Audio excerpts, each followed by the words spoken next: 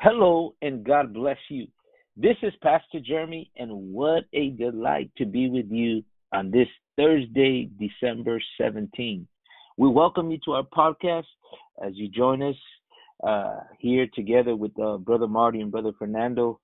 And we are so excited to come to you today and continue our study. And we want to welcome all our listeners, wherever you're tuning in from. We're so happy that you can take some of your time to be with us and fellowship in the Word and be able to break the bread of life together. Yesterday, we began an exciting series on the book of Job, on the ordinances of heaven. And a tremendous foundation was set yesterday. And I'm excited about today, to the places where God is going to take us today. I pray that you are too. I pray that you have an expectation too as we study the Word of God together. So we want to give as much time to the Word, to the study of the Word today. As we go on this podcast, we leave it to Brother Marty to share what God has placed in your heart as we study the Word of God together. Well, praise the Lord. Welcome to the underground church. We better get used to it. Just kidding. Amen. All right. So, this is part 2 of our series on the ordinances of heaven, and we are laying the foundations of our scriptural thesis, I guess you'd call it, so that in order by the grace of God and His instruction and guidance by the precious Holy Spirit, really, that we can be given skill and understanding in a greater depth in what we are going to reveal concerning the upcoming winter solstice appearance of the great conjunction of 2020. That's next week on Monday, if you're listening to this as we record this today on the 17th of December. December 21st, the great conjunction of 2020. What we're going to witness is the two planets of Jupiter and Saturn conjoining on the winter solstice, the first time that it has actually been this close, they say, in over 800 years. There was a previous conjunction that occurred in 1232, I think it was, Brother Jeremy, you were telling me, but the actual closeness of the planets and the proximity to each other that they will have has not been seen in over 800 years. And even though Saturn and Jupiter have their moments, they say, every 20 years, this particular kind of conjunction is unique and something that hasn't been seen by any generation for 8 centuries. Think of that. And it's coming. And it'll be here in a few days. Actually, the precession of it, as they call it, the movement of the planetary bodies, particularly Saturn and Jupiter, have been moving toward each other. Check this out. Since January, right when the year started. And so they've literally been traversing across the skies, and they will come together on December the 21st. And that is what we're looking at. We're going to be explaining some things that we believe the Lord is showing us, and we believe that something truly is being declared to the peoples of the earth. And it's very important to understand. Now, in our understanding, I think that as these things and these signs and things are happening in the heavens. I mean, we just had one. What was it, a couple of days ago, brothers, in South America? They're in Argentina and Chile, and they had a total solar eclipse of the sun. And at the same time, they had a massive earthquake take place. You're not really hearing about that in the news, but that's exactly what happened. They had a 6.0 earthquake, and then the sun was already moving into eclipse. It scared a lot of people on the ground, right? It's already an amazing thing to see. My family and I witnessed the actual solar eclipse of 2017. I think it was in July or August of 2017, when the actual sun eclipsed in the sky. I cannot describe to you, and I've seen a lot of things, I cannot describe to you what that 2 minutes was like. It literally stood like that for 2 minutes. And what it looked like, it was awe-inspiring. But also, there was a sense of such a stillness. And in many ways, it felt as if something was being declared to us. it had that sense to it, and it literally made its way across the entirety of the United States, if you remember. And then that was followed by a most unusual display in the heavens in September of that year on the Feast of, I think it was Tabernacles. You remember, Brother Fernando, you and I did a presentation at church on that whole thing. It was the constellation of Virgo, right? She had the description of Revelation chapter 12 of the woman clothed in the sun with the moon at her feet and a crown of 12 stars, right? And when you actually saw that picture was actually taking place in the heavens, following that great solar eclipse of the summer of that year. So signs in the heavens have been happening over the last several years. It's just that most people don't pay attention. But again, as we close out this most incredible year, and everything is really, you can just sense it. Nothing seems to be connecting as to, and what I mean by that is the way that people have a sense of where we are in life. There are so many uncertainties, a lot of powers behind the scenes, fighting over the last bastion of freedom on the planet, the United States of America. Her church within the United States of America is being dealt with. The Spirit of God is moving and asking questions of us all. And so I really believe that what we're about to see as we continue to go forward in this second part of our series, The Ordinances of Heaven, that we need to elevate our understanding. We need to wake up. We need to get seriously intense about our personal walk before the Lord, our influence upon our family, on our brothers and sisters in Christ Jesus, and as directed and led by the Holy Spirit within our communities where we find ourselves living. Many people are scared out there, and many people are seeking answers. And the question is, will we be prepared? Like the great Apostle Peter said, be prepared to give an answer for why you believe what you believe. And there's going to be a lot of people in these coming days absolutely in need of direction. We're seeing it in these podcasts, in the Instagram broadcasts, Brother Jeremy's Zoom thing that he does when he has church with people, the Facebook page, the YouTube channel, all the different platforms we're trying to use. Many people are coming and seeking answers, and God is using whatever little efforts that we're trying to do here. We're just part of a great, collective of people that are trying to get the word out, as well as we know that you that are listening. And so we're praying for you. Pray you continue to pray for us, but really something is happening, and the heavens are telling us this. If we have eyes to see, and if we have discerning hearts, we will understand what is actually being said. So let us add another piece to our understanding today, and that's where we're going to begin again. If Brother Jeremy would you please read to us as we begin our study today, Brother Jeremy, in Job chapter 38, reading verse 31 through 33, and we'll begin our discussion today. We pray you'll be blessed and settle in as we explore the ordinances of heaven in Jesus' name. Brother Jeremy. Amen. Canst thou find the sweet influences of Pleiades, or loose the bands of Orion? Canst thou bring forth Mazzaroth in his season? Or canst thou guide Arcturus with his sons?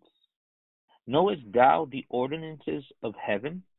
Canst thou set the dominion thereof in the earth?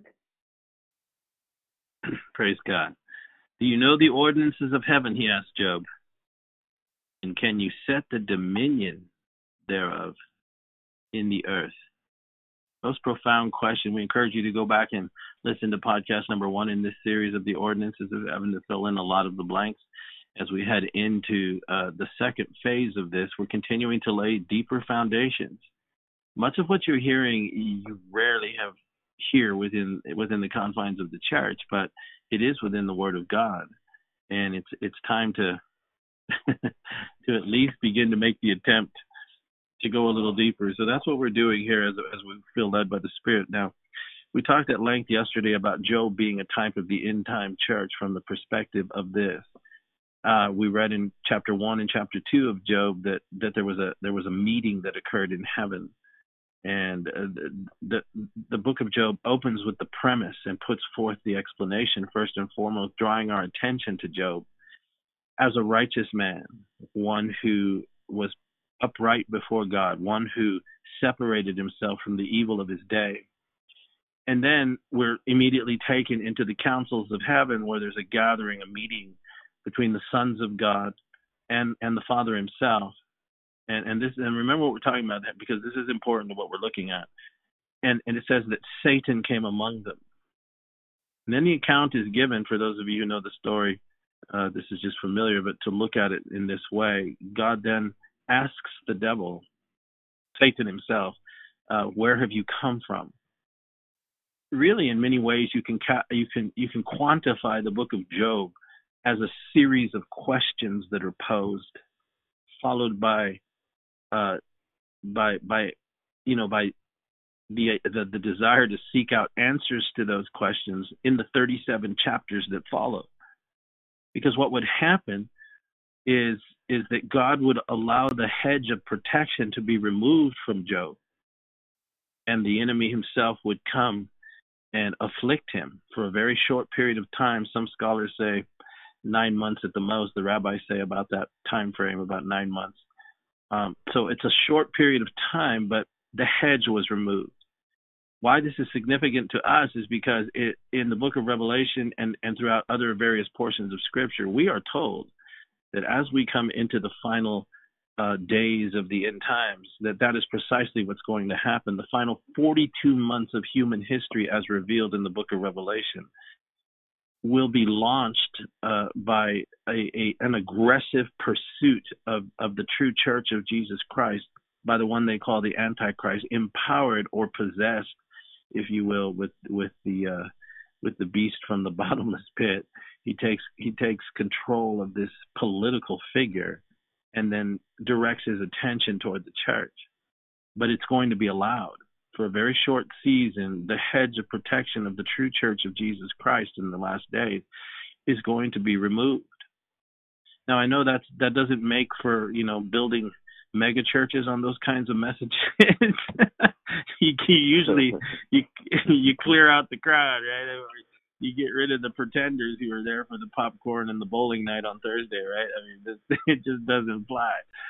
But we're here trying to reflect on some very, very serious things, and we don't preach them from the position of fear. We actually, maybe I'm a masochist, I don't know, man, but I preach it from the position of, when I see these things, I actually get some sort of a strange comfort, because I'm not entering into these days that are prophesied, ignorant. We know, we have the information, we've been given the revelation, we've been given the entire book from Genesis to Revelation. It's there. And so if I know what's coming, I can brace for it, right? It's like, okay. Now, what we do know also is that Job made it all the way through. Yes, he endured. Yes, he went through some horrific kinds of experiences, because he was up under attack, specifically not by some little demon somewhere, but by the devil himself, by Satan himself. That is what is being told to the church in the end of time, that the hedge is going to be removed, but it's specifically in order to bring the last piece of the puzzle into the tapestry that's been built across the eons, across the ages. Paul described it in the book of Thessalonians, remember, where he told the Thessalonians that their persecution and the unrighteous attack against the early church was a manifest token of the righteous judgment of God. Literally what he was saying there was that the wrath of God was going to come down on an unbelieving world, and subsequently also the principalities and powers that rule the ungodly world. All of it will be dealt with. And that one of the component pieces that justifies the divine edict, the implementation of the jurisdiction of the legality of the actions of the Creator upon his creation, is justified by how his glorious church, his innocent children on the face of the earth, are treated by the ungodly, which are ruled and directed by Satan himself. It brings the judgment of God. So that is why we see the prophecies concerning and foretelling what will occur to this end time church must be understood from that perspective. And this is precisely where he takes Job, that is the Father, takes Job in his understanding. For 37 chapters, he's endured an attack unlike any ever has, probably, quite conceivably, with the exception, of course, of the Lord Jesus Christ and all he endured when he walked on the face of the earth. But Paul spoke of a fellowship of suffering, that which is left behind of the Lord. That's what he said. I fill up the sufferings that have been left behind. There is a fellowship in the suffering of Christ that the church itself endures, and in essence has endured from generation to generation, from century to century, ever since the inception of the church in the book of Acts till now. But there is a unique fellowship between the bookends of the history of the Gentile church, and that is what we're describing. And is that what we see in the beginning is what we'll see in the end. When we see type and shadow or pattern, allegory, metaphor, whatever fancy word you want to use in the stories and the historical narratives of the word, we are witnessing prophecy being declared and prophecy being fulfilled. And there yet remaineth a portion for the end time church. Many will be required to stand unequivocally in boldness in the midst of accusation and attack, and ultimately, quite possibly, give the greatest of sacrifices in their steadfastness and absolute fidelity to the King of Kings and the Lord of Lords, our Savior and our King. Others, we know, according to Matthew 24, will endure, much like Job. It ain't going to be easy, but they're going to make it through. And Jesus said it is at that point that he will return and cut short the days of trial and tribulation and great tribulation upon the face of the earth for the very elect's sake.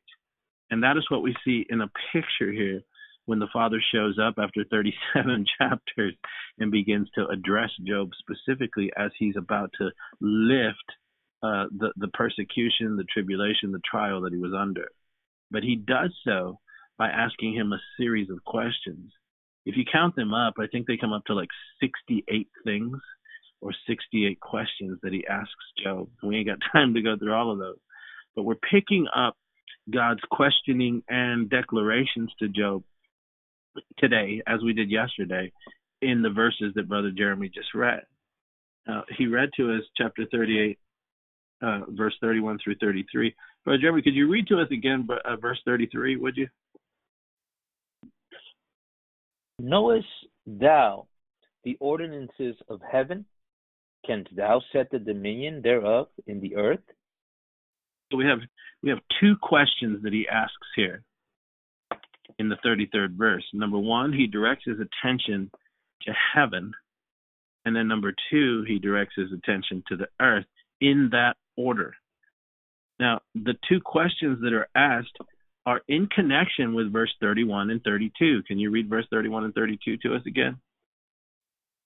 Yes. Canst thou bind the sweet influences of Pleiades, or loose the bands of Orion? Canst thou bring forth Mazzaroth in this season, or canst thou guide Arcturus with his sons? So what do we see here then? What God begins to do is elevate Job's suffering to a level that is far beyond just his own experience of that suffering. He's wanting to cause him to understand that what you are up under here is something that has its origins in the unseen realm. You are being attacked, if you will, by something that is probably beyond your understanding to this point, and I've come to give you understanding. But how God gives that understanding is not only for Job, but for us also. Because what he did was he drew Job's attention to the heavens, and specifically to the stars.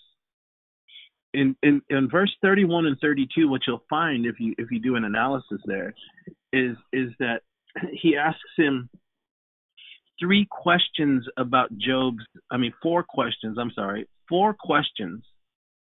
about Job's ability, if you look at it. And then in verse 33, he then asks him about his knowledge.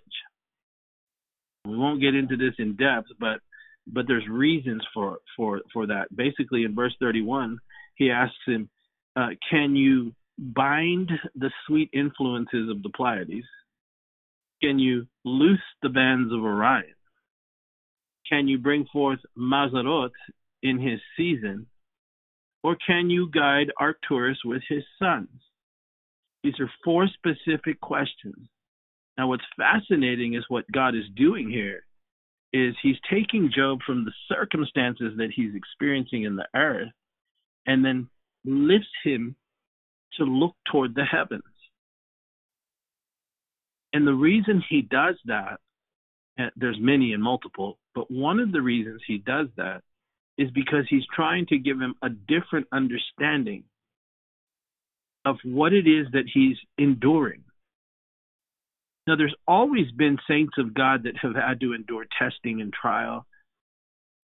But what makes Job unique is it's an endurance and a trial that has come upon him precisely at the time when Satan is roaming the entire planet. Number one. Number two, precisely at the time when that hedge of protection around Job has been removed.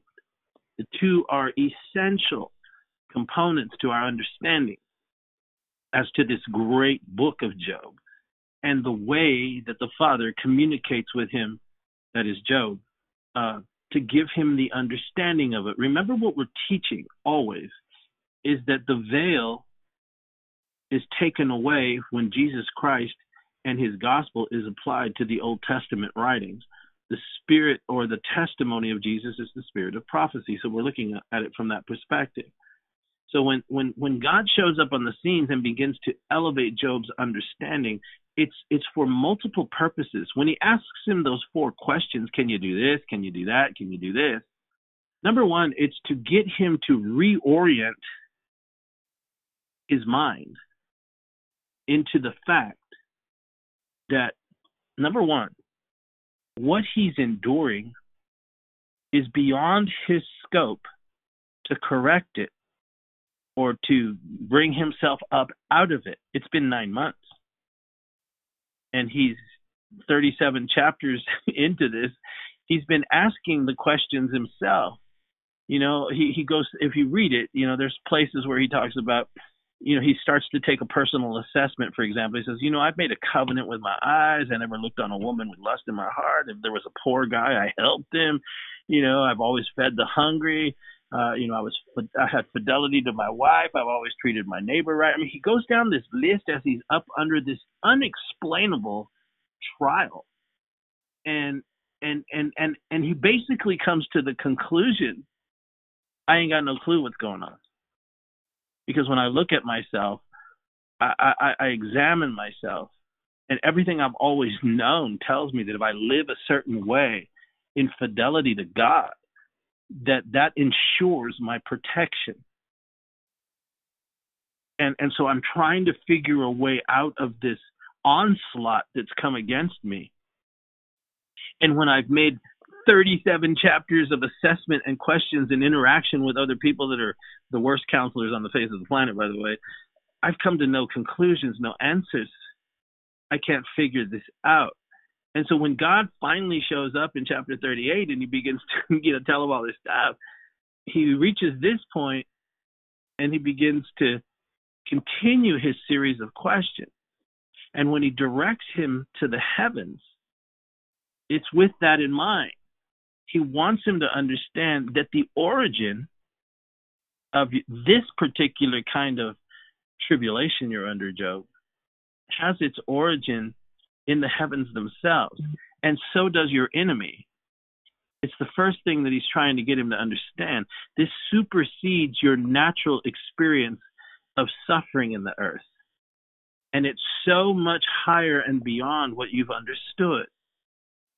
The fellowship of the story or the narrative comes smack dab right down into the first century when the early church was born.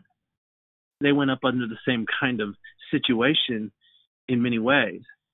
But now it is coming to rest in the end of time. That is what the scripture is revealing. And so just like the early church, just like in Job's day, and now in our time, the same principles apply. Because many are going to be questioning their faith in these coming days. Jesus said so.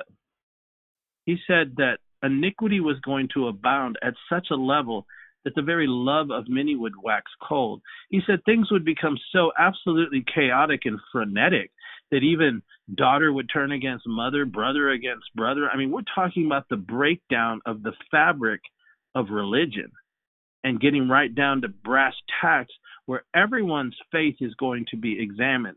And if we don't have the proper perspective through repetition and consistent quality fellowship with the Spirit of God, where he can penetrate the multiple layers of spiritual walls that we have built between him and the voice that speaks to our heart, we're not going to be able to endure. These things must be understood from a high spiritual point of view. When it's times like this, we're talking about a servant of God up under the attack, not of a little imp or, some, whatever you want to describe it as, but Satan himself being allowed to attack him. That is precisely what the prophets say is going to happen in the end time church. And we're already seeing things, history unfolding, 2020 unique to the multiple years that have preceded it, unique to many centuries that preceded. This is global in nature. We now have a church all over the world. It's not a segmented location church anymore. It's not geographically in the Middle East. It has spread through the whole world. And it is now beginning to see, especially the church in this country, that the confluence of events are moving us in a direction where it almost, if you have any kind of spiritual antenna about you, maybe you haven't been able to actually give shape and understanding to what you're sensing. But what seems to be a common thing that we're all experiencing, if we'll just pause for a moment and think about it, is we're being, it seems, propelled forward, and history is beginning to happen to us. And there's a sense that you can't, ring the bell on the bus, man. You can't. There is no platform that the train's going to stop at. You're a passenger on a ride that is being moved in a direction, and there's a sense that we can't stop it. It's like we're coming downhill. It's like we're being propelled forward into something without our bearings. Many people. And try as we would like to stop it. It just seems like it's just happening. That's the same kind of thing that is being revealed here was happening to Job. And so when God takes him and elevates him into the heavens, he draws his attention specifically to the stars. But with each time that he directs himself, it's to a particular section of the sky. Yeah. So listen. And then he asks him, can you bind, in verse 31, the sweet influences of the Pleiades? And I'm tempted to go into each and every one of these things and what they mean, but we won't. We'll just ask the question that God asked. Can you bind the sweet influences of the Pleiades? Can you loose the bands of Orion? Can you bring forth Mazzaroth? For those of you who don't know, Mazzaroth is the zodiac. God is referencing the zodiac. God is referencing the 12 constellations in the visible arc of the universe that we see. It's what the planets move through. It's known as the precessional or the precessional cycle. In total, it takes the planet to move through all the constellations of the heavens on all cardinal points of the compass, approximately 49,500 years. Some say less, but either way, it's a huge number of centuries. So that's what he's referencing, the Mazarot. And this is why when you study ancient history, you'll see this fascination with the heavenly bodies, but a consistent pictograph, if you will, of what the ancients came to understand was something written in the heavens. But again, God asks him, do you have control over it? Can you make it function the way you intend it to? And then the final thing he says is, can you guide Arcturus and his sons?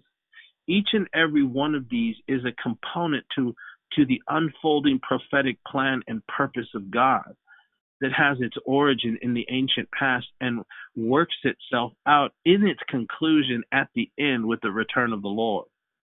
But by asking Job, can you influence Pleiades? Can you loose the bands of Orion? Can you bring forth Mazzaroth in his season? Can you guide Arcturus? Of course the answer is no. I said all that to say no. I can't. Yeah. You gonna say something, brother? That's funny. All of that to say, no, you can't. No, I can't, right? But see, sometimes it takes that to get through to us. He's not trying to crush Job. What he's trying to tell Job is, I'm the one who can do all this. Now, if I can do all that, then call upon me from that perspective. Because the being that's attacking you, he can't do it either. But I can, right? What are you going to say, brother? I think it's interesting that he would ask Job in the beginning, where were you when I laid the foundations of the earth, and laid the measures of. So with that question, he begins to tell him, who he was from the beginning, and all those questions lead up to where we're at now, verse 31 to 33 to come. Like you said, it was necessary to lay that, to ask those foundations, to provoke, I believe. I don't know if that's the right word, to provoke Job to think much more than where he's at, to another place, another level, where it all began. Yes. So, amen. And that's why how we concluded yesterday when God finishes talking to him and Job responds to God, he says, I've heard of you, but now I see you. And the difference, he makes the distinction and says, I thought I knew who you were, but in essence, after this great revelation you're giving me, I realize I've only heard of you, but now I see you. And now he said, I actually abhor myself and repent in sackcloth and ashes. He was saying basically that I have limited you. I have not known you at such a grand scale. I'm talking to us as I have always sensed it. I get these glimpses in my heart by the Spirit of God. It's the great expanse. I don't know how else to say it. It's the expanse of God within the innermost part of our being. David described the hidden part of a human soul and spirit. He talks about the inward part and God's desire that the inward part be saturated with truth. But then he takes it even deeper to what he described as the hidden part of our soul, our spirit, where he asks God to make him to know wisdom. It's that part we're referencing when I say the expanse of the Spirit within us, when he begins to elevate us and for moments of sparks of inspiration, if you will, moments of clarity, moments where all things are brilliant, and he carries you into that place of awe and wonder and the magnificence of the splendor and the glory of Almighty God and the Lord Jesus Christ, the Holy Spirit, the whole thing. You suddenly see it. You have a moment of absolute understanding, and then it dissipates and fades. And you have to re-pursue it because we live in a fallen world. But the closer that we get to him, and the more that that we maintain a walk of integrity, completely assisted by the Holy Spirit and His strength within us. I'm not talking about perfection, because we all stumble, we all fall, we all have moments of stupidity, but it's the quickness of repentance and the lack. Not the lack, but the intensity of never letting go of God that sustains us in our walk. And even then, He gives you the strength to do that. It's this consistent pursuit before Him that draws Him to you. Remember what Jesus told us concerning the Father and the Son and the Holy Spirit? Let's take a look at that real quick, Brother Jeremy, before we go on here. In John chapter, I believe it's 14, He says something very interesting there. Are you there? Yes. Let me see. It might be, let's see, believe me.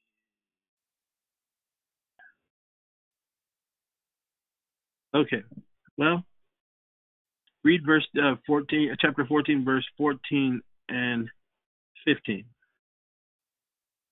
If ye shall ask anything in my name, I will do it. If ye love me, keep my commandments. Yes. And then, so here we have, if you love me, keep my commandments. And then He goes on at the bottom of this to say, verse 21, can you read that?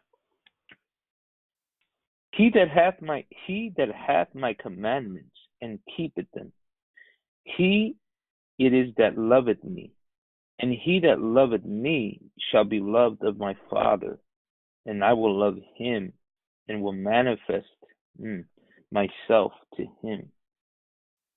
So there we see, it's a procession and a consistency. He talks about the possessing of His commandments, and then the guarding of them or the keeping of them.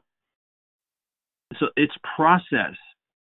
So I'm not trying to overburden any one of you listening out there that, God, that's just unattainable. Well, it is.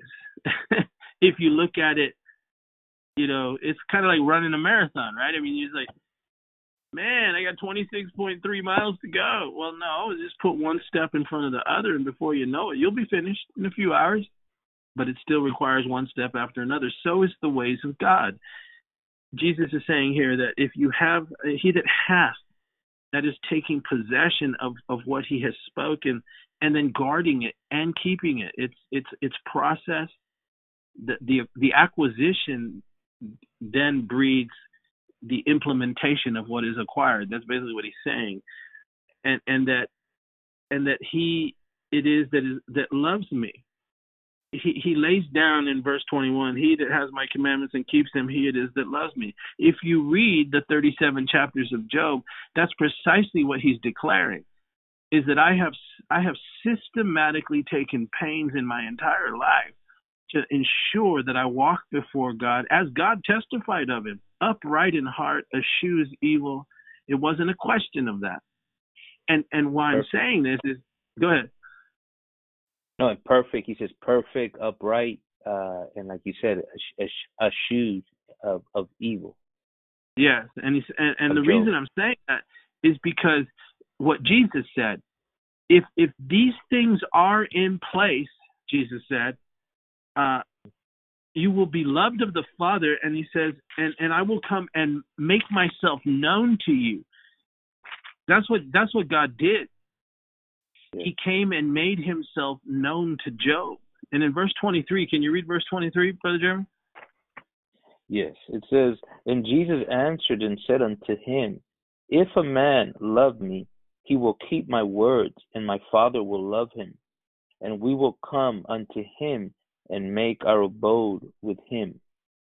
Notice again, he qualifies the presence of God. This is Jesus now. I'm not talking about, many would, what I just said to you, the qualifying the presence of God would set so many, great hyper grace people off their rocker. Mm-hmm. Because they tell us, right? They tell us there's nothing involved in the grace of God on our part. That it's all just, gravy. All I got to do is go down to an altar somewhere or even out on a retreat and, say a few words. And now I'm part of the family of God. And it really doesn't matter after that point what I do because I've been forgiven by grace, right? Wrong. Well, that's not what Jesus said. Right. And, then what do we say about Genesis chapter 6 when God speaks about Noah, when he says that Noah found grace in the eyes of the Lord? And then it says this. It'll say about Noah the same thing it said about Job.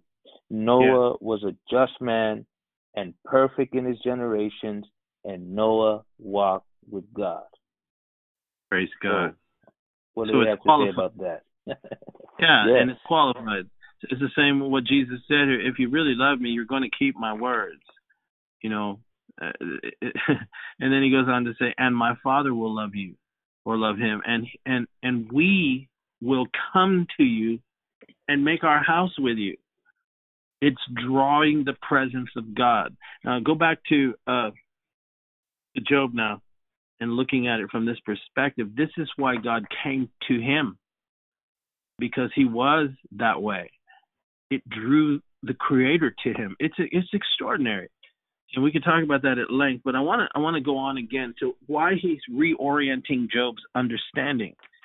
He's revealing himself to Job, and I take comfort in this because this is a proactive act of the Father.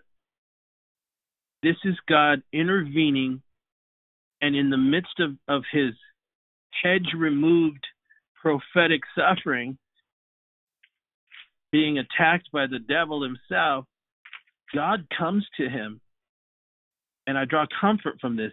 God is making himself known to Job at the greatest level, probably, other than Daniel and Noah, because those are the only other two that he mentioned when he said that in Ezekiel, I forget what chapter now, I think it's chapter 14 or chapter 20, one of the two, where he mentions that only Noah, Daniel, and Job would be spared when Jerusalem was going to be judged because of their righteousness before God.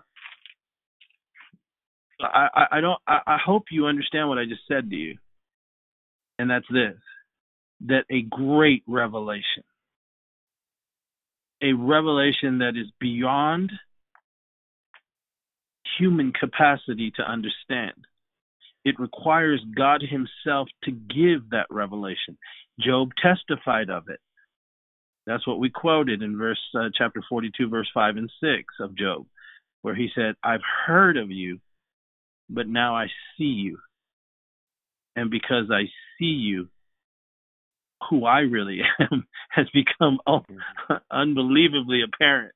And what I need to repent of is not my sin, because Job wasn't a sinful man. What I need to repent of is how I've limited my own spirit from truly understanding your grandeur and your glory. So when he asks him, can you do this? Can you bind the influences of the Pleiades? Can you loose Orion's bands? Can you bring forth Mazzaroth in his season? Can you guide Arcturus with his sons? The answer is no. And then that's followed by the understanding, but you can. And if I understand you at that level, then there's nothing that cannot be endured. Because what you're causing me to understand is in my temporary, momentary affliction, which in the light of Arcturus and Pleiades, Orion, Mazzaroth, and Arcturus, which have been there for billions of years, quite possibly, my momentary affliction is like what Paul said. It's a light affliction. And it's not worthy to be compared to the glory that shall be revealed in us at the appearance of Christ Jesus our Lord. It's magnificent because it's also a prophetic promise, if you can see here, that no matter what lies ahead, and we know from what the Bible tells us is coming, we know that it's temporary, we know it's intense, however, but we also know from what we're talking about here that God himself, the Father, the Son, and the Holy Spirit are coming to manifest themselves to us in a way that we've never known. It's the very kind of thing that produces an unshakable courage, a solid heavenly faith, an unmovable rock of a believer, like the early church that could walk down into the very colosseums of Rome back in the day of the early church with the sound of hungry lions and tigers, and knowing they're about to be unleashed on them. And instead of running and shrieking in fear, they had a manifestation of God that was so transcendent from the natural world that they went into the arena singing the songs of Zion. Hallelujah, man. All right. Having asked him the can you questions, he now begins to focus him on why he directed his attention to the stars. That brings us to verse 33 again. Can you read verse 33 again, Brother Jeremy? Knowest thou the ordinances of heaven? Canst thou set the dominion thereof in the earth? Now he begins to just dig in and show him some extraordinary things by what he's asking him. The word knowest, when he says, do you know the ordinances of heaven? Remember, he just finished talking to him about the 12 constellations, Orion, the Pleiades, Arcturus and his sons, the Mazzaroth. And then he says, okay, I'm leading you to answer the question, no, I can't do any of that, but also breeding in you a meditative response that comes to the conclusion, only God can do that. And that's the God talking to me. So then he directs him to those very constellations and stars that he was just pointing out to him. And he says, okay, now I can take you to this point, because now I'm going to tell you what you need to know about those things.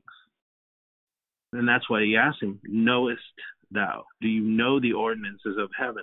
And that word knowest is very insightful. It comes from the Hebrew word yada.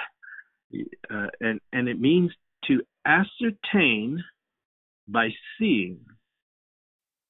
It also means to acquire knowledge by observation, to acquire discernment, and to comprehend something. It also means this, which is really interesting.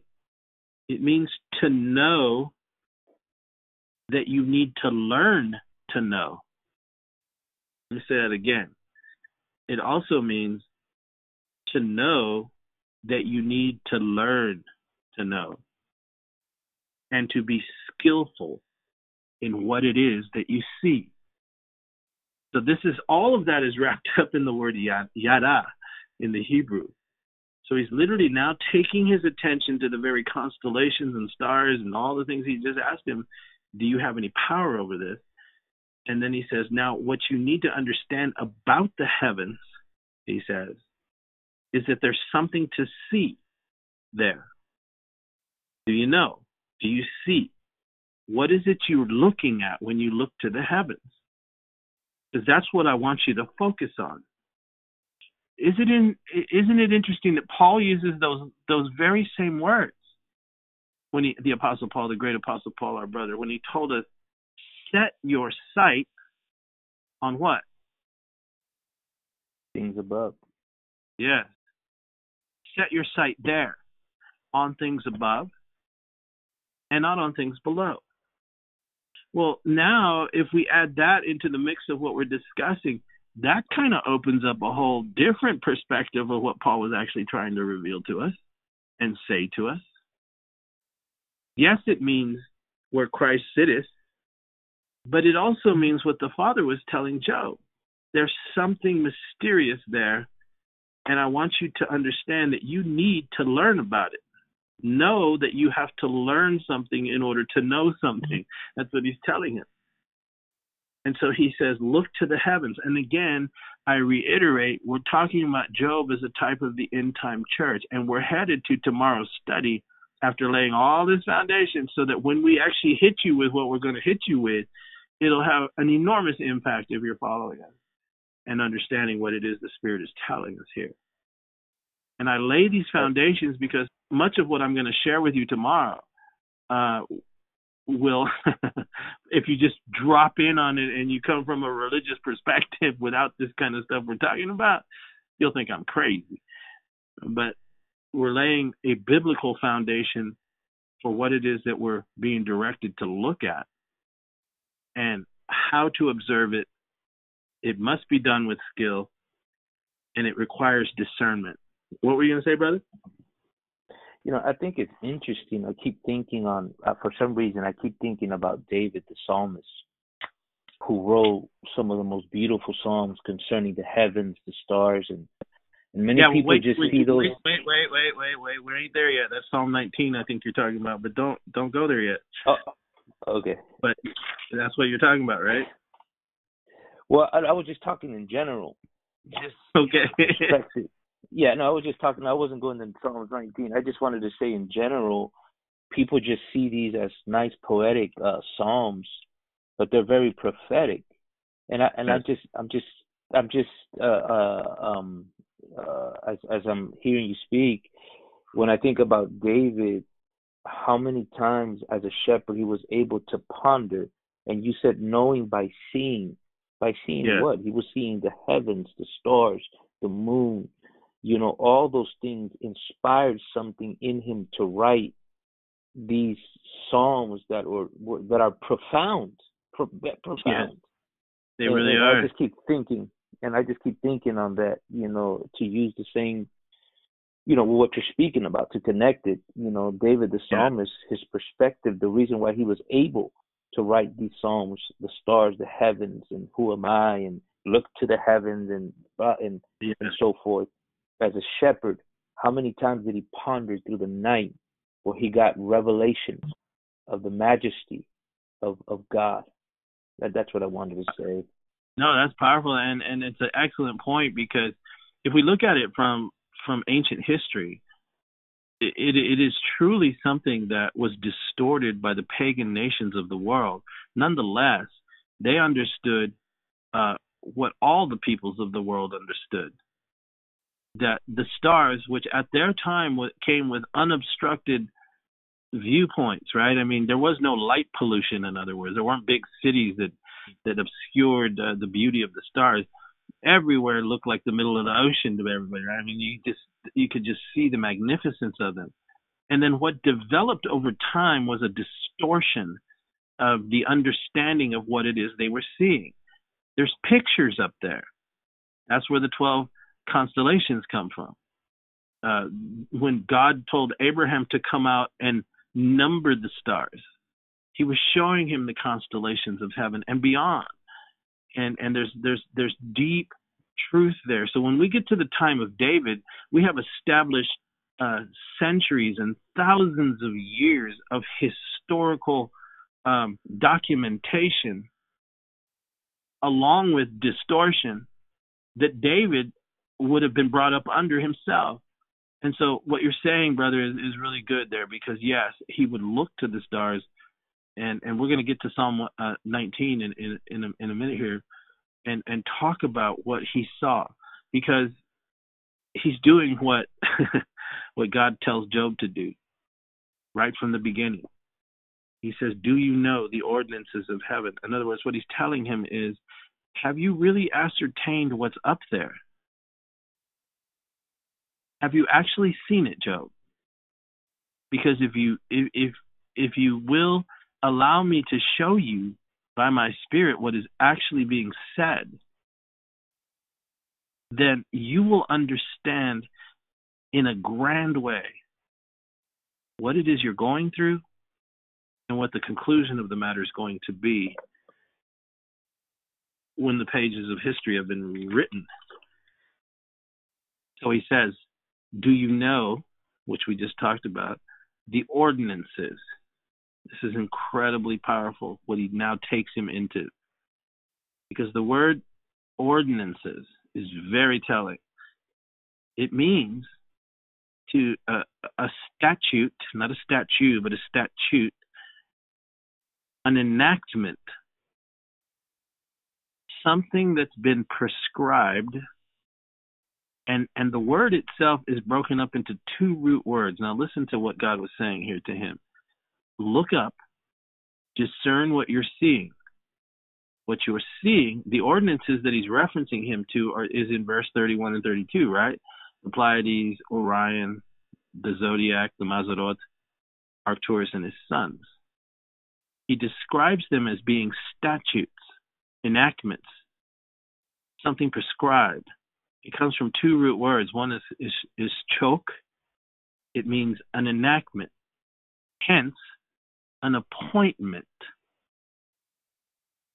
of time and space. And then the final root word of it is most revealing. It's chakha, and it means, listen to this, it means to be engraved by a scribe, laws, and a lawgiver. And it means something that has been decreed. And it means also, in its final analysis, to appoint a lawgiver or a governor. All right. So what is he saying? He says, if you will look up there and you will discern what's actually there. I'm taking a breath here because what I'm about to say really impacting me. Because the Father is literally saying that what has been written in the visible arc over the earth, in the universe itself, he likens it to an engraving, something that has been literally carved into the heavens. And what he's saying is, do you discern that? And he's saying, when you look to the Pleiades, when you look to Orion, when you look to the Zodiac, the Mazzaroth, when you look to Arcturus and his sons, understand what you're seeing there is something that has actually been carved out into the universe. And that the the fullness of what's been carved there is actually declaring in each one of their component beautiful parts that I've constructed in the heavens, it has something that relates to time and space, and it has appointed time connected to it. It's been engraved. It's a scribe. It's a recorded thing. And it's been done so, as he calls it, by the lawgiver. And it has been decreed and written in the heavens. That's what he means by heaven. Do you know, have you seen, have you discerned, have you had the skill to discern the ordinance, what is actually written in the sky? That's what he's telling him. It has been engraved by a scribe. He's using language that he would understand, of course, but he's using language that is also revealing to us something incredible, that he has written the laws of heaven itself in the universe, and that it is specific decreed law of Shamayim, that's heaven, and the ultimate conclusion of it is to appoint a lawgiver and a governor. That's what it's saying to Job. He's saying, listen, there is a lawgiver and a governor coming. It has been written in the heavens, and it is the ultimate conclusion of history. That's the first thing he says. Do you know this?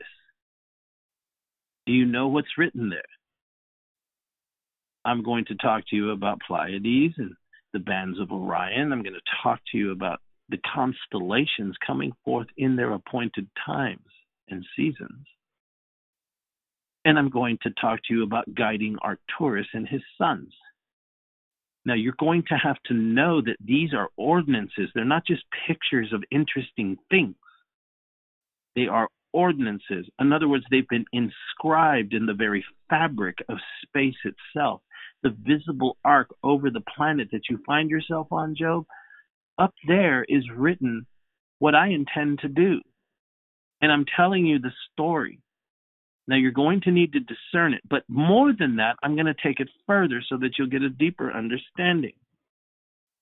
He says to him, if you discern the ordinances of heaven, that's great. But I want to ask you something, Job. Can you set the dominion of them in the earth? Can you bring what is revealed in the heavens and impose the jurisdiction of it, the prescribed law of it, the engraved declaration of it? Can you bring it down and establish it on the earth? Because that's what's written over your head.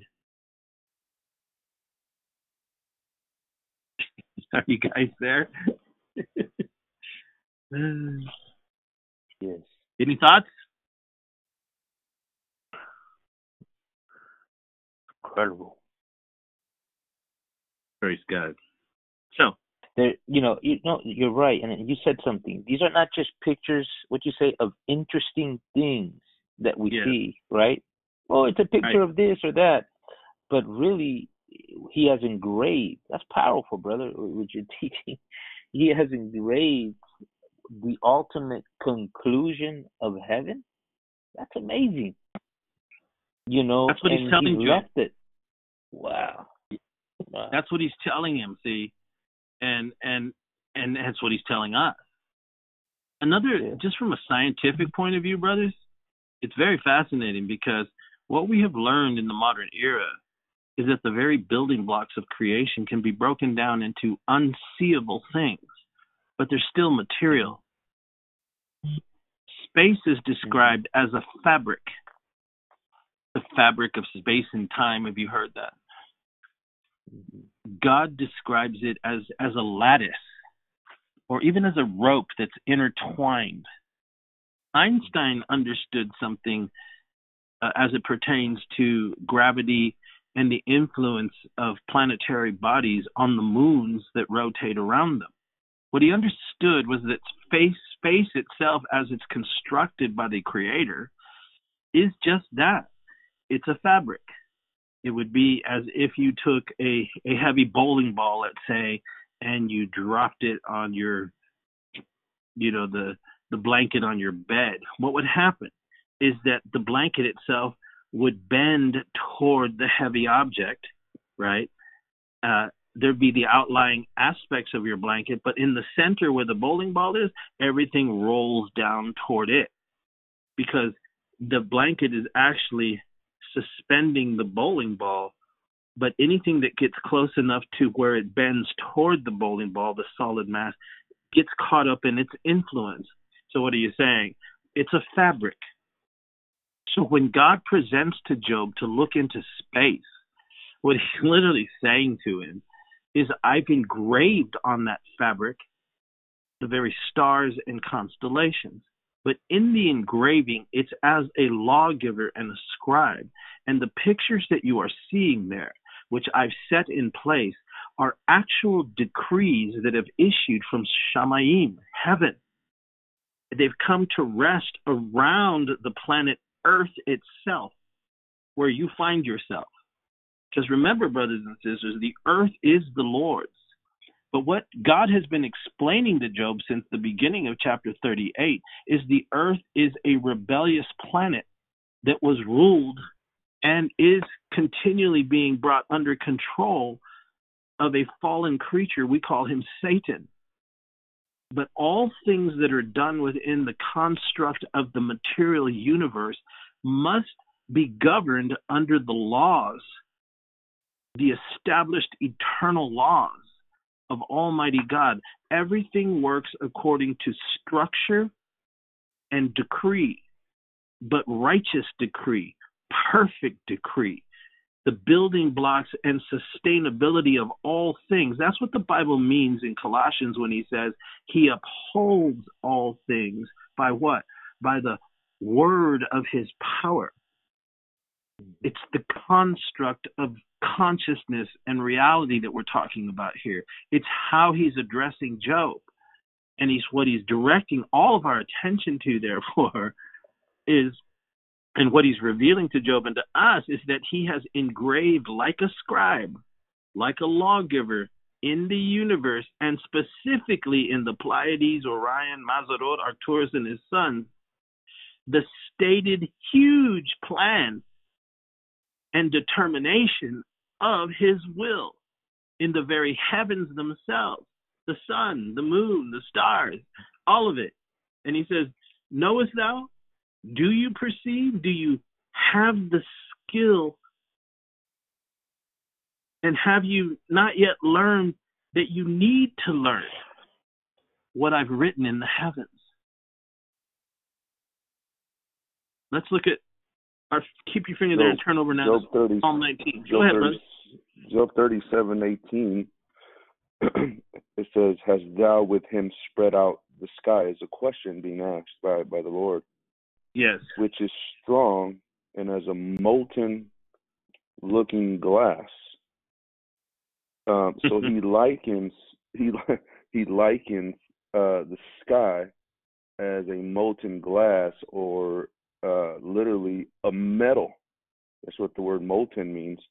Yeah. That is shiny like a glass, a metal in which you can inscribe or engrave the eternal plan of God in the planets, in the cycle of the planets, the stars, so forth and so on. It's a fascinating thing that the Lord is saying. It's literally the gospel in the heavens. Amen, brother. That's right? Exactly right. Exactly. He is proclaiming the gospel in the heavens, and for a long time, this has been maybe a little taboo to study the planets in this and the stars in this way, because of distortion of the pagan way of looking at the the cosmos, the planets, the stars, and all that. But what we see here is that when God created the planet, he created the stars. It was with the intent of giving information to his people on earth concerning his eternal will. Now, obviously, the devil capitalized on that and completely corrupted the way the planets and the stars are viewed. This is something that the modern day Christian, needs to be taught correctly about. It's not that it's not astrology we're talking about here. No. This is the Lord using the examples of the planets and the stars with his servant. Yes. Think that's about powerful. That and that's powerful what you wrote there, or what you were describing, that metal. That's how God describes it. It's a fabric. It's a thin veneer upon which he's engraved something, which we're talking about here, drawing our attention to particular aspects of the sky. That's what he's telling Job, the Pleiades, Orion, Mazzaroth, Arcturus, and his sons. Keep going, brother. What were you going to say? No, it's a thin layer, right? It's a molten glass. And he likens it, the planets and the stars, as to what stands between us and understanding the eternal realm of God and the eternal will of God, right? Yes. And to begin to study the cycle of the planets and the stars, and trying to find out God's eternal will, the story of the gospel, we are connecting with him in such a level, right? That is so, and that's what he's telling Job. Like, you have not sought me in this way. This is a higher level I'm bringing you to here. So it's like what the Apostle Paul said. He says, "We see through a glass darkly." Right? What was he trying? What is he talking about? Right. He understood. Yeah. He understood these teachings. He understood that what stands between us and the realm of the spirit, and understanding the eternal will of God, is that little thin layer that we're talking about, right? When we bring it down to a personal level, It's the realm of the spirit and the natural, right? And it is the word of God, right? It is the word of God that stands it's between those realms, that allows us to pierce into those realms, to understand things at a higher level, to see things as God intended them to be seen. Yes, as God intended them to be seen. Now, unless someone thinks, well, that's I don't know, I got to think about. Well, yes, please do think about it, but also understand Jesus did the same thing, right? He talked about us looking up. He said, "You lift up your heads." He talked about signs in the sun, the moon, and the stars, right? I mean, he says, "You look there." He spoke about cosmic events preceding his coming. Yes, and that's where we're headed, right? And that's why we're laying this probably heavy duty discussion, because what we're going to reveal tomorrow, 2 days away from the actual event that's coming, is going to absolutely blow people away. And we're going to put it out there, but we're laying these foundations, creating these pathways of meditative thought through the scripture. Now, we ain't taking you over to this guy's thought or this guy. We're actually quoting the Bible all along the way as our foundation, so that when we look into the wise men and when we look into the conjunction that's coming on December the 24th, it will have a massive impact. And it's vital that we understand it, because God told us to. He told Job to. And if Job is indeed a type of the end-time church, then the same kind of connective understanding from the perspective as it's ministered to Job and subsequently to us by the Father himself, then it will become the anchor for our soul and the very thing that keeps us through and endures till the end. So what remember, again, Job begins with a meeting in heaven. It's not by accident that it's introduced to us that way. We have the sons of God, the angelic host. What you just said about the Apostle Paul, he talked about such things in such deep levels. He talked about multiple dimensions of existence.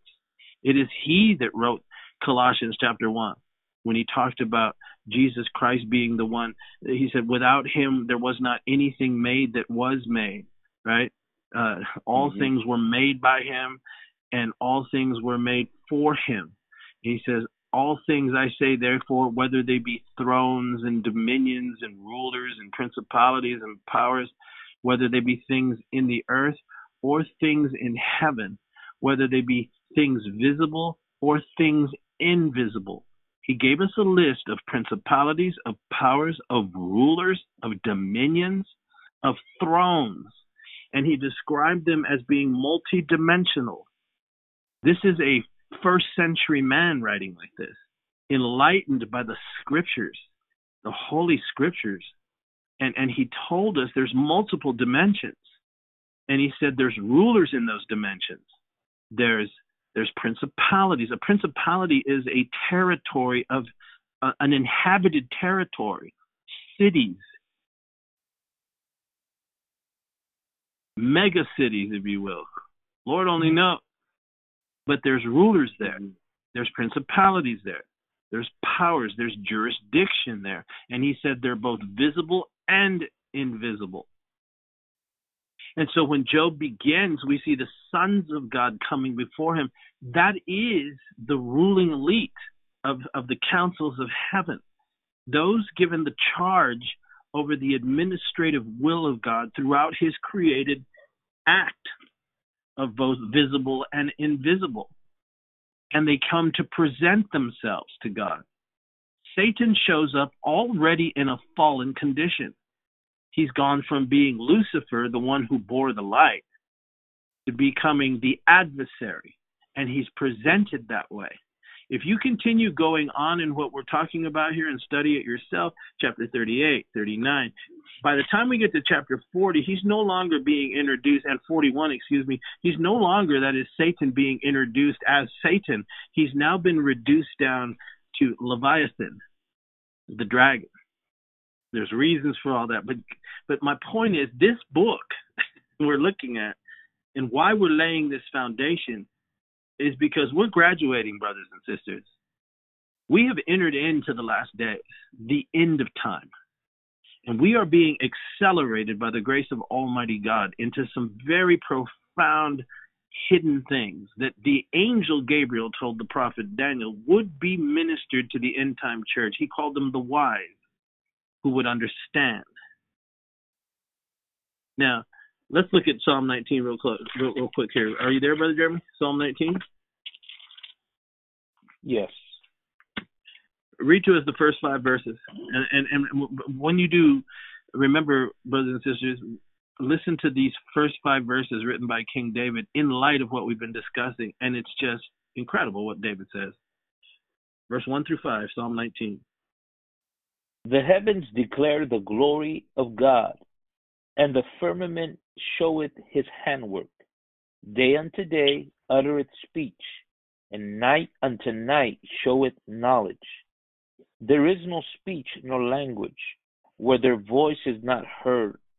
Their line is gone out through all the earth, and their words to the end of the world.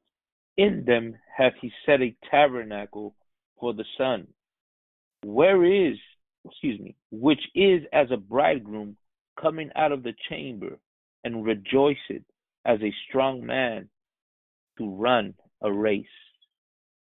My mind. So he says the same thing that God is telling Job. The heavens themselves are declaring something. They're telling something. That's what David's reiterating. They are speaking. And he talks about the word declare that David used there, declaring, it means that the heavens are enumerating something. It also means that they're mustering something, calling something forth. And what they're calling forth is the officer, the secretary, the scribe, the learned man, the scribe. That's what declaring means. It has all that meaning in it. That like a scribe, like an officer, like a ruler, like an enumerator of a task. That's what he's saying that the heavens are declaring. And what they're actually saying, as David records it, the glory of God is the awesomeness of God. The weight of our Creator can be seen there, he says. And then he says the firmament, which we were just talking about, the visible arc in the sky, the universe, the firmament showeth forth. It's showing something. And what David was revealing is the firmament itself, where the constellations abide, where the stars are, where the planets move through. He says they stand out boldly, and they're announcing something, and they're making manifest something. And the root words go on into reveal that they are like a messenger, and they are publishing, declaring, and proclaiming something. That's what he's saying. He says the heavens, like a scribe, have something written there, like a secretary. It's been engraved, he says. And in that sky, the firmament, it is actually announcing and making manifest and standing out boldly, publishing and declaring and proclaiming something. That's what he's saying. Incredible. And then he says that they show God's handiwork. And that word handiwork literally means a sign, a monument, and strength and power. They're meant to be a monument, a reflection of his strength and power, but also signs. Now, in verse 4, he says their line is gone out. This is very incredible because the word line, it literally means, that word line is a cord that connects something. Go back and listen to the podcast because there's a lot of information being shared here. Look at verse 4. He says their line. What line? What's being declared in the heavens, what's being published there, what's been engraved there, what's being proclaimed there, what's being manifested and announced there. He says their line has gone out. Their line has gone through all the earth. The word line it means a cord that connects something. And why he says it that way is because the intent is to bring what is written in the skies down onto the earth. That's what he's saying. It's a cord. It's meant to connect the two realities. We're so far out there now, we can't get back. So we might as well keep going. So listen. the cord is connective. That's what David's revealing. It's the intent that what has been inscribed in that metal glass engraved that Brother Fernando was talking about is in the ultimate intent is to bring what is being proclaimed up in the heavens, written by the finger of God, created by the Lord Jesus Christ himself, is to connect the heaven with the earth. So this kind of opens up more Marty, our understanding what Jesus said when he prayed, right? Right. Yeah, that's what I was going to. Right. Okay, go ahead, say it then, bro. No, because you're saying we're so far out there, and I asked the question: are we? I don't think so, because it's the Lord's Prayer. That's really what prayer is all about. That's really the focus of prayer, is to connect that which is in heaven with the earth. Let your will be done on earth as it already is in heaven. Yes. That's what we're doing when we're praying. It's the Lord's Prayer, as you said, right? It's ultimately what's taking place. It's earth. Mm-hmm. It's coming down to heaven. John, saw the new Jerusalem come down from God out of heaven, right? Adorned, right, as a bride for her husband. It's coming down. Heaven is coming down. Right? To the earth. That's to the earth. That's what we're seeing. And that's what he prayed. That's how he prayed the Lord's Prayer in Luke chapter 6, I think it is, where he said, as it is in heaven, so upon the earth, right? It's always the heaven to the earth. Now, again, the subject, even when we begin the Bible, is the heaven and the earth, right? The earth is unique. It is God's. It belongs to God. Right. It's the most magnificent place in the universe. Try as they try to convince people, and they talk about these exoplanets and these. We saw a little flicker of light, 20 billion light years from us. So that's got to be a planet. They have no clue. And I'll tell you what, there's only one Earth. There is no other place like it. It's God's. The Bible says the earth is the Lord's and the fullness thereof. And I've had the privilege with my family to travel a good portion of this earth. It is the most magnificent, whether it's the mile-wide, fantastic icebergs and glaciers of Antarctica, or the beautiful peaks of the Andes in Peru, or the plains of East Africa, or flying over Iceland and Greenland, or the vast expanse of the Sahara, or the great waterfalls in Argentina, and the oceans, around the world. I mean, we've traveled them. And I've seen God's handiwork. This planet, it just freaks me. It doesn't freak me out. It makes me laugh. Everybody wants to get on a spaceship and go to Mars. Why in the heck would you want to go to Mars? I mean, there ain't nothing there but dust. I mean, give me a break. Good luck. See you later, Elon. Whatever. But have fun on a desert planet. Go ahead. No. Something profound is being revealed, and all creation is connected, and all creation is proclaiming something. And David says, what is in the heavens, the line of it, or the cord, is destined to go throughout the whole world. What's being proclaimed in the firmament. That's what he's telling Job. And again, I reiterate, he's telling Job this precisely because of the creature that's troubling him. Job, as an end-time church, the end-time church has to understand that. It's Satan himself. And because it's Satan himself, there is no other creature, is no other being, is no other, adversary greater than him. It's come to the end, and God is going to deal with him himself, and he wants us to look to the heavens, especially as we enter in these days. That's what we're going to do tomorrow. We're going to talk about the wise men. We're going to talk about the real Christmas star, but then we're going to fast forward it right up into our time as we close out 2020, because God is telling us something, and we're going to tell you what that is. tomorrow as we get close to concluding this, because he says, look, the cord is for connecting, like Brother Fernando just shared in the Lord's Prayer. It's thy will be done, as it is in heaven, so upon the earth. The New Jerusalem comes from heaven down to the earth, right? The Bible begins, in the beginning, God created the heaven and the earth. The earth, man, this is where everything's being contested. Now listen, he then, in his revelation, and we've gone through this really quickly, David in Psalm 19 talks about that it's designed, what it's declaring. He likens the Son to the Lord Jesus Christ, traversing through the heavens. He says he's like a bridegroom coming out of his chamber. He's basically saying the heavens are declaring the second coming of the Lord. That's what he's saying. When it's all concluded, it'll be like the sun, running a strong man, running a race, which speaks of acceleration and speed. When what is being declared reaches its conclusion, it'll be like the bridegroom coming out of his chamber when he talks about the sun. That God put the Son as a typology for us to understand him from the perspective of the Lord himself.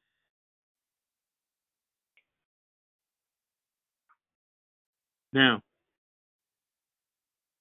shall we continue? Let's see how long we've been going. Okay, we got 5 minutes. So this is the story the heavens are telling. And the Lord, again, he asks Job, in verse 33. Can you read that to us, Brother Jeremy, again, verse 33? Job, yes. Knowest thou the ordinances of heaven? Canst thou set the dominion thereof in the earth? That's exactly what he's asking. Now, I want to just point something out really quick here. Brother Jeremy, can you turn over to Daniel chapter 10? Yes. Real quick. Mm-hmm. I'm here. And can you read to us verse 20 and 21? Then said he, Knowest thou wherefore I come unto thee? And now will I return to fight with the prince of Persia. And when I am gone forth, lo, the prince of Grecia shall come, that I will show you that which is noted in the scripture of truth. And there is none that holdeth with me in these things but Michael your prince. Incredible what's being revealed there. Take it in the context of what we're teaching here and what's being revealed to us by the Lord about heavens. Gabriel references something he calls the scripture of truth, and he connects it to fighting principalities and powers in the heavens. In verse 13, he references this thing in verse 13. Can you read verse 13 to us, Brother Jeremy? Of 10? Yes. Yes. We'll start with verse 12 and 13. 12 and 13. Then said he unto me, Fear not, Daniel, for from the first day that thou didst set thy heart to understand and to chasten thyself before thy God, thy words were heard, and I am come for thy words. But the prince of the kingdom of Persia withstood me 21 days. But lo, Michael, one of the chief prince, came to help me, and I remained there with the king of Persia. And then Gabriel ties it to the end times. He talks about, I'm come to make you understand what will befall your people, verse 14, in the latter days. So look at what's being revealed here. Gabriel reveals something he calls the scripture of truth. And the origin of that scripture of truth, which I'm now proposing to you, brothers and sisters, is the scripture that God has engraved in the heavens above, because that's where the fight took place, in the heavens. And so it's a fascinating thing to understand that he says, look, when Daniel prayed according to the scripture, when he prayed in Daniel 9, and he prayed according to the prophecies and all that kind of stuff that we've been over the last couple of weeks, he was praying what has already been written. And Gabriel tells him, as soon as you prayed, your words were heard. And he says, and I came to you. I was sent to you from the heavens, right? From the heavenly perspective is where he came from. And he says, as I made my way to the earth, what was already revealed and what you were praying as God has had you pray the words of Jeremiah the prophet, really, in order to, the captivity being released, the visions that have been given to you, so forth and so on, it literally necessitated breaking through principalities and powers that are contesting what's engraved as they surround geographic and territorial locations upon the planet Earth. And he says, I've come, in verse 21, he says, I will show you what's noted in the scripture of truth. And there's nobody holding with me. In other words, contesting over what's been written, except for Michael, your prince. And when I leave here, he says, I'm going to go back and fight through principalities and powers. That's what makes the Lord Jesus Christ so powerful. He's the Lord of glory, of course. That's an understatement, right? But think about what he did. He went into the lowest parts of the earth, the Bible tells us. He takes captivity, and then he leads a glorious procession through all the multiple dimensions that God created and throws off principalities, throws off powers. Nobody could resist him. He achieved what was written. He brought heaven's will down into the lowest parts of the earth. He connected oh my God. He connected the cord, brothers. Hallelujah. He came and established jurisdiction and rule in a legal way because he fulfilled the law. Now, all of this is connected, right? So now let's conclude with this in Job 38:33.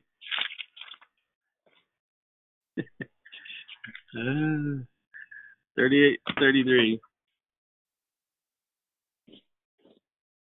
Can you read that, Brother Jeremy? Yes. Knowest thou the ordinances of heaven? Canst thou set the dominion thereof in the earth? That's what he's asking him now. We've already dealt with, do you know the ordinances of heaven? We just finished with that, right? So now he then says, but can you take what has been inscribed, engraved, written in the visible arc of the sky, in the information I give? Remember, God drew his attention to the Pleiades, to Orion, to the 12 constellations of the zodiac, and subsequently their decans too, right? They each have 3 minor constellations attached to them. That's for another day.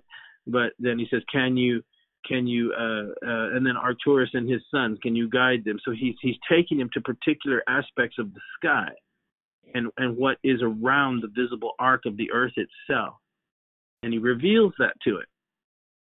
Gabriel called it the scripture of truth written in the heavens, where in that time they were yet being contested over. Prince of Persia, Prince of Greece, other principalities and powers. Michael has to come help fight. Everything is still being worked out and connected, but it was the Lord Jesus Christ himself who made the connection, who actually fulfilled it, who actually brought God's will from heaven down onto the earth in a completely perfect fulfillment of the law. It broke the back of that rebellious, wicked serpent called the devil. It broke his back. It stripped him of his power. He no longer has jurisdiction over the planet, and it was done legally, eternally.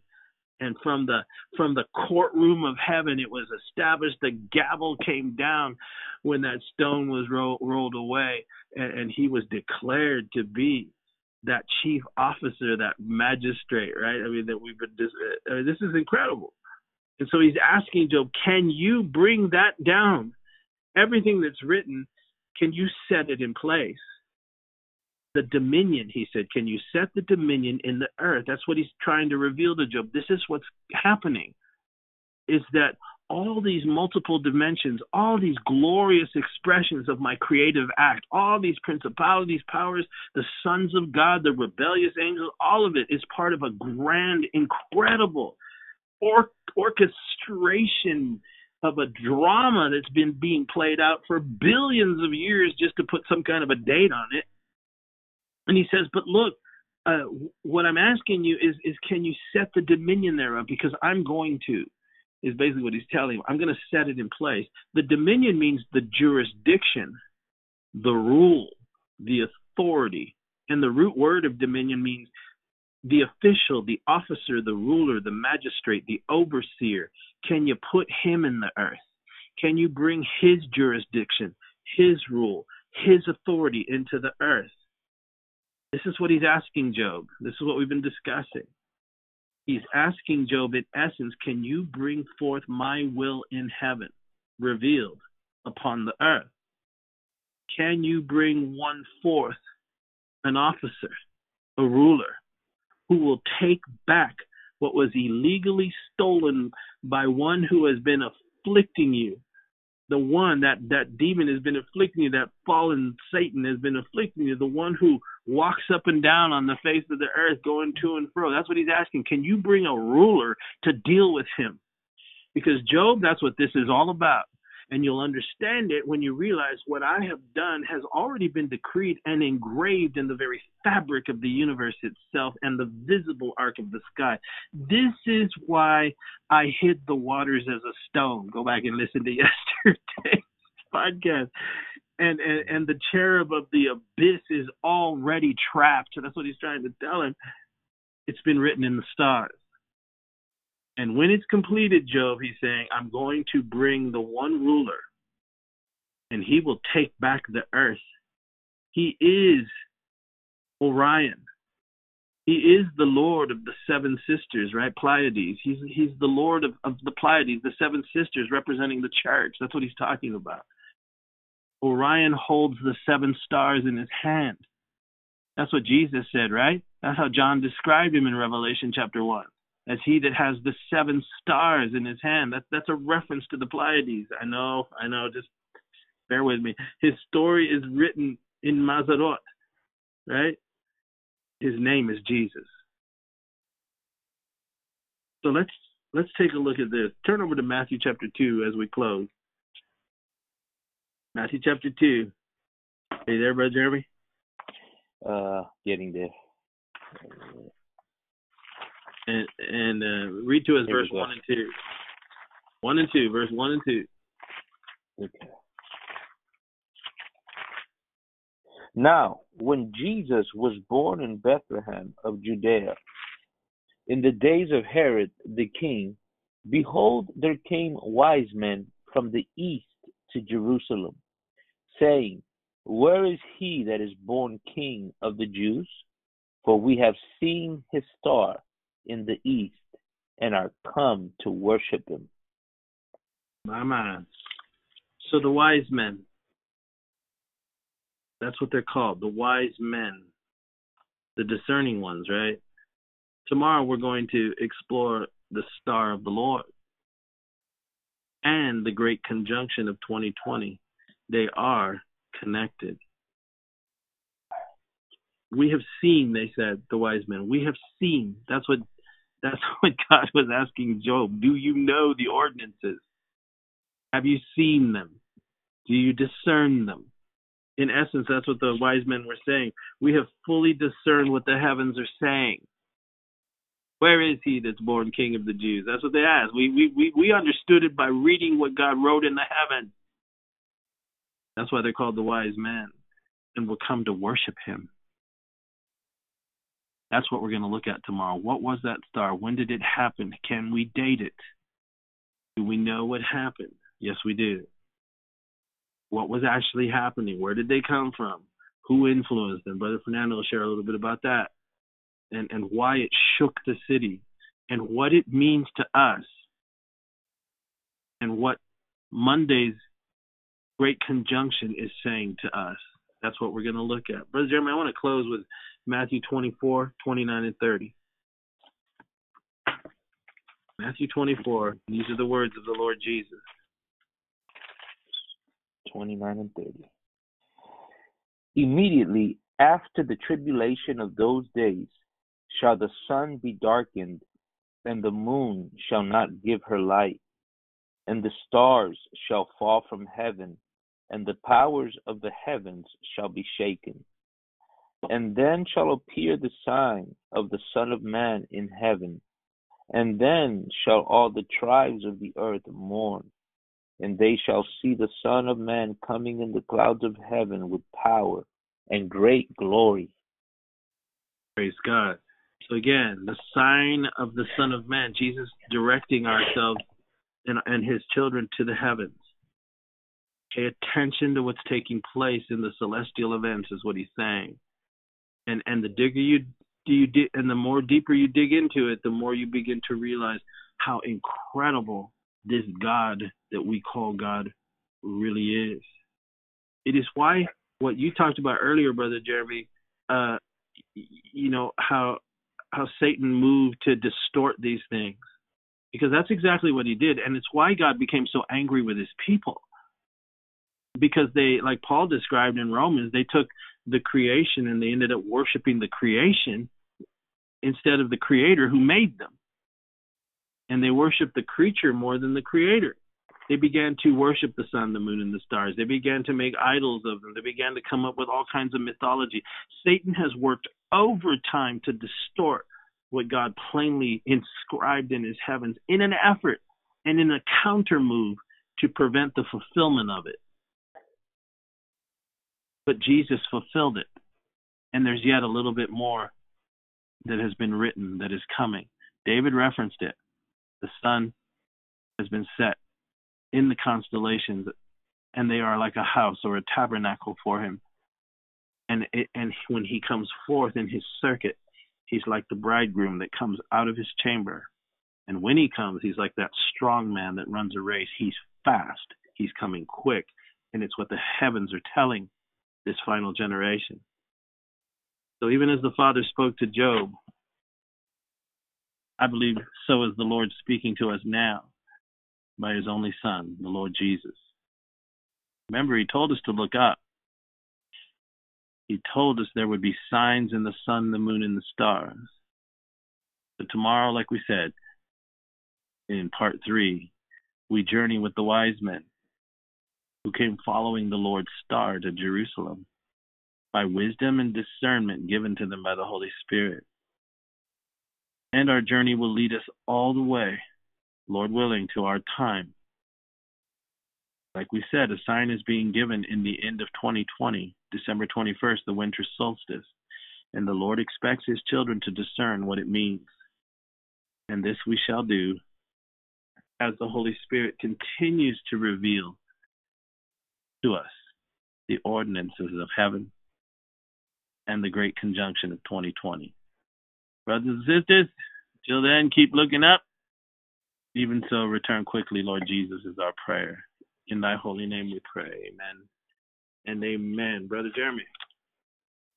As we leave today, I think now I can understand a little bit better what David said in chapter 8 and verse 3 when he said, when I consider thy heavens, the work of thy fingers, the moon, and the stars which thou hast ordained. He says, when I consider, he wasn't just talking about when I look at it, when I see it, when I gaze at it, but he was talking about when I inspect it, when I perceive it, when I consider it, when I discern it. He was talking about something much more deeper.